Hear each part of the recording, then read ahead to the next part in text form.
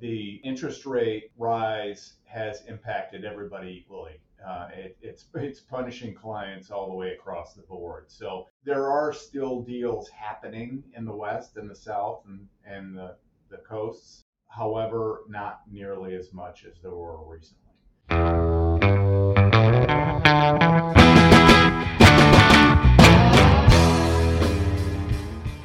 Welcome to Deals and Developments, a real estate podcast from the Dykema Law Firm. I'm your co-host, Mike Rothstein, partner at Dykema and a member of the firm's real estate practice group. Hi, everybody. This is Mike Kurtzen. I'm a member of the real estate group and concentrate my practice on real estate lending on the lender side. And For more episodes, you can find us at dykemapodcast.com, youtube.com/dykemalaw, or by searching Deals and Developments wherever you get your podcasts. On today's episode, we'll be discussing the state of the real estate lending environment, and we're joined by Dave Patchen, Senior Vice President at Fifth Third Bank. Thanks, Dave. Thanks. Nice to see you guys this morning. So, what are you seeing generally? Is it a great time to be in the real estate market, or the lending market?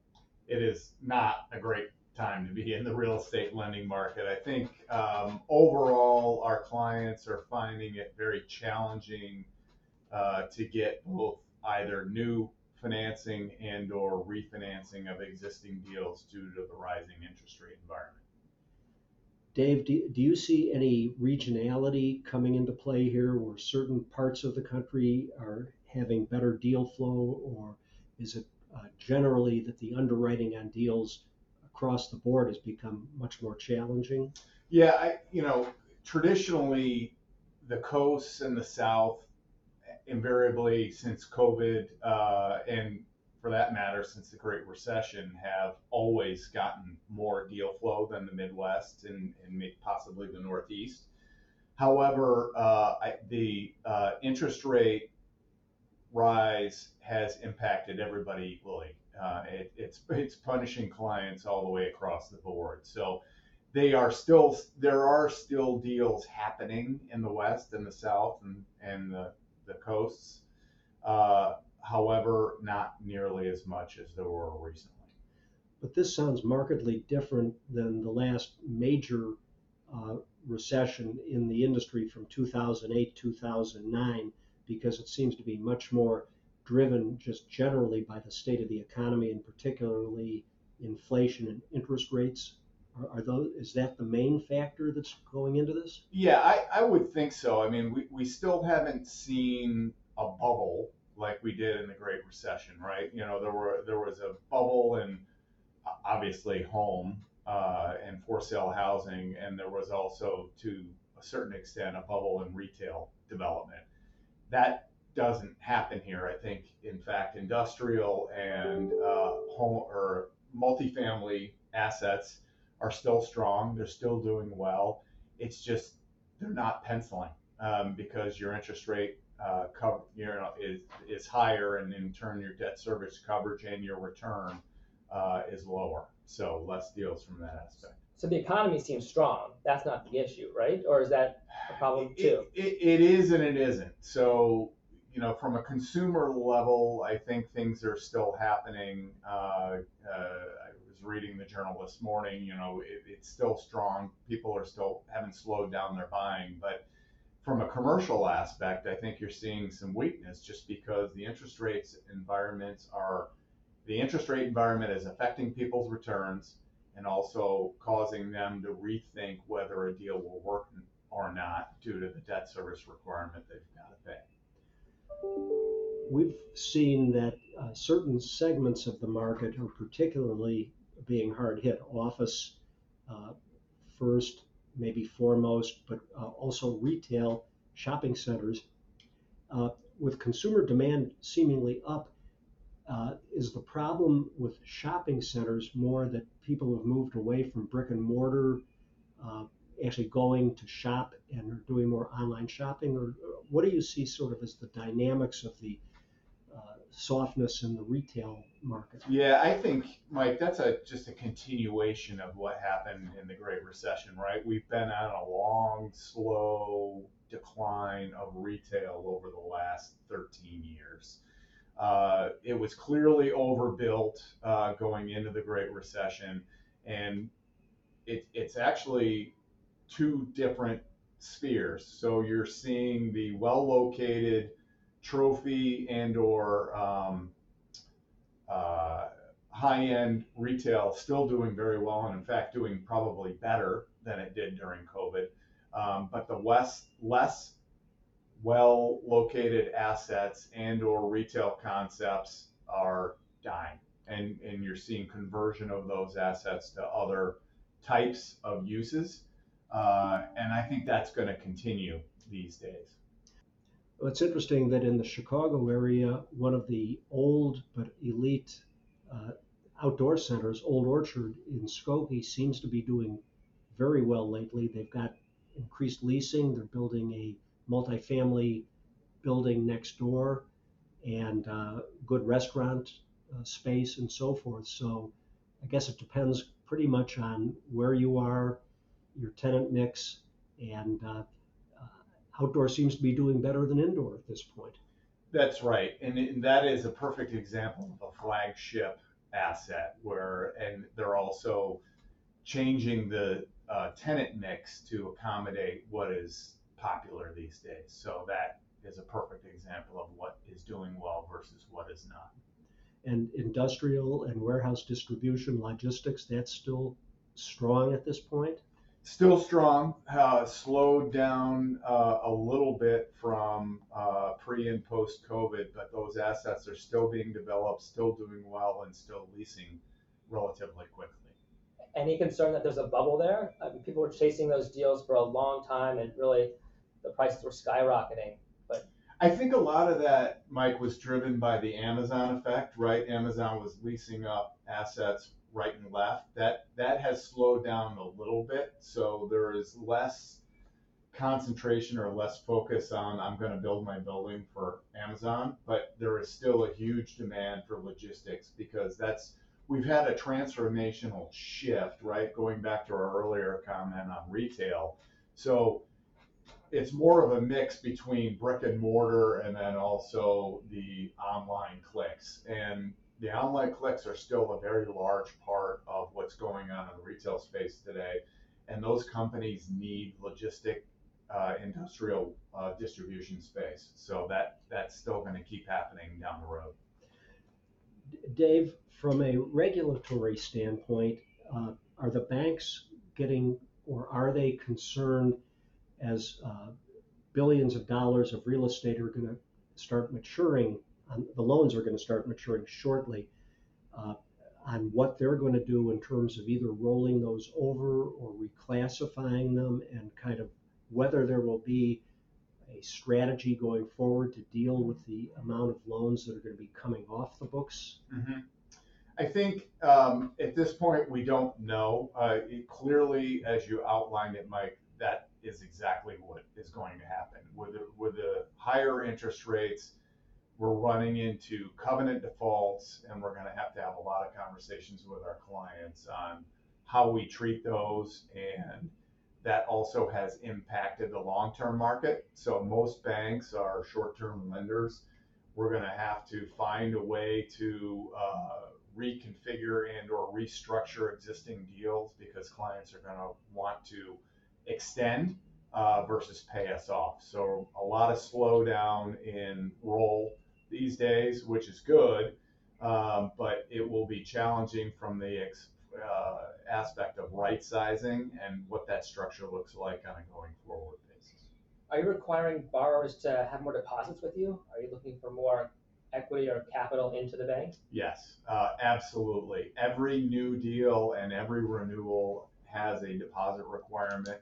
We at Fifth Third are not the only ones doing it. I think it's happening all the way across the board. It clearly depends on the type of deal, but if you wanted to put a general number around it, we're looking for probably about 20% of the loan amount as a quote unquote compensating balance requirement. Wow. And as far as covenant violations, what we've seen representing banks is that the quick fix seems to be right now covenant waivers coupled with possibly some additional equity coming into the deal, and then maybe a short-term 6 month, maybe a 1 year extension. Part of the issue that we're seeing is that some of the banks are requiring interest rate hedges or swaps to be put into place now, and they're given where interest rates are, they're very, very expensive. Has that been an issue as far as the deals that you've seen recently? We're doing that also, requiring interest rate hedges. Honestly, that is helpful to the client and to us. And the way the inverted yield curve is working today, it does actually improve the debt service coverage because you've got a longer term, lower rate, right? So where it works, even though to your point, it's expensive, in the long run, it will depend on how long the tenor is. But at the end of the day, it could help the client and certainly helps us with respect to hedging that interest rate risk for any potential future interest rate rises. Have you seen at this point in the cycle a significant amount of what we would look at as true workouts as opposed to quick fixes? Fortunately, no. Do I see that coming? Potentially. And I will speak only to Fifth Third. We haven't seen it. However, I think my knowledge of the overall industry, I think those banks with a concentration in office product are probably seeing a fair amount of workout situations at this point. We also have not seen a lot of foreclosures or deeds in lieu of foreclosure, but it seems as if everyone's sort of holding their breath. What's your sense of overall where we stand on that? Are we still a year away from those things starting to percolate? Maybe not a year, Mike. Might be shorter than that. There will be some. I mean, the advantage of going into this cycle versus the Great Recession is a lot of institutions conservatively underwrote deals, right? So we weren't over leveraged. We made sure we had the appropriate debt yield or debt service coverage. And we did it with sponsors that we knew were well capitalized and experienced, right? So we're fortunately reaping the benefits of that they can hang on to these assets a little longer and not just hand the keys back. But eventually they run into, especially with respect to the office sector, if you're only 40% leased, there's only so long you can continue to feed the meter, right? Sooner or later, you're going to have a moment where you say, is this worth it to me to protect my equity, or should I just hand the keys back and cut my losses? And are you seeing any significant amount of alternative financing to provide equity or even to refinance, or public money coming into deals? We've heard that some of the vacant office buildings in Chicago might get repurposed as residential, particularly in the Central Loop, which would require a large infusion of TIF funds or other public funds. What's your read on that? Yeah, in prior, I would tell you debt funds were an alternative source, but their cost of capital is up like everybody else's today, and borrowers don't necessarily want to pay that. Are they still there? Yes. But as an alternative financing source, probably even less available today. With respect to public money, yes, specifically with those office buildings and the reconfiguration and the multifamily, it's being considered, but it has not yet been approved, right? The amount of equity required to convert an office building to multifamily is massive. And the TIF dollars associated and or needed to make the numbers work on that type of reconfiguration is very large. So politically, that in and of itself creates issues with the municipality of, do we want to approve a TIF that large, even though we know that this is probably the only avenue to keep our downtown alive. So that's still to be seen. It's not happening yet. It's being talked about, but we'll see what actually happens and comes to fruition. So Dave, you mentioned how hard it is to get a deal actually done once you comes across your desk. I'm wondering how many fewer deals are coming across your desk at this point, just because from what I'm seeing, it's so hard to get a deal papered.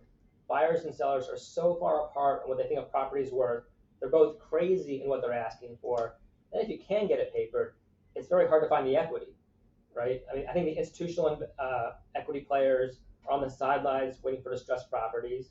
Individuals are making 5.5% online savings account, right? So you have to weigh that against going into a new deal. So what do you think you're seeing deals across your desk are like down 10%, 50%? Just curious. Oh yeah, I mean, fortunately we're still in the game, but I would tell you new deals are down at least 50%. You know, a lot of, to your point, buyers and sellers have not yet met in the middle and figured out where things are going to go. So everybody's kind of sitting on the sidelines. New deals don't pencil, so that in turn creates delay. So I think we're all in a waiting game at the end of the day. I think it will break when people get a clearer picture on where rates are going to go and come to the realization that higher rates are the new normal. We can't expect to go back to 2% base rate and a 4% all-in rate. I think we all have to look and see how deals work at 6%. And once that happens, the deal will start flowing. I've heard they'll probably never go back to the 2%, even if there's a recession.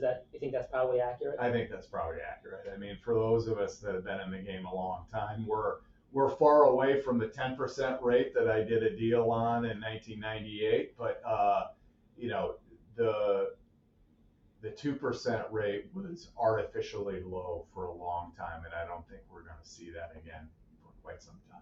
And do you think that there will also be continuing pressure to keep the loan-to-value ratios low on future deals?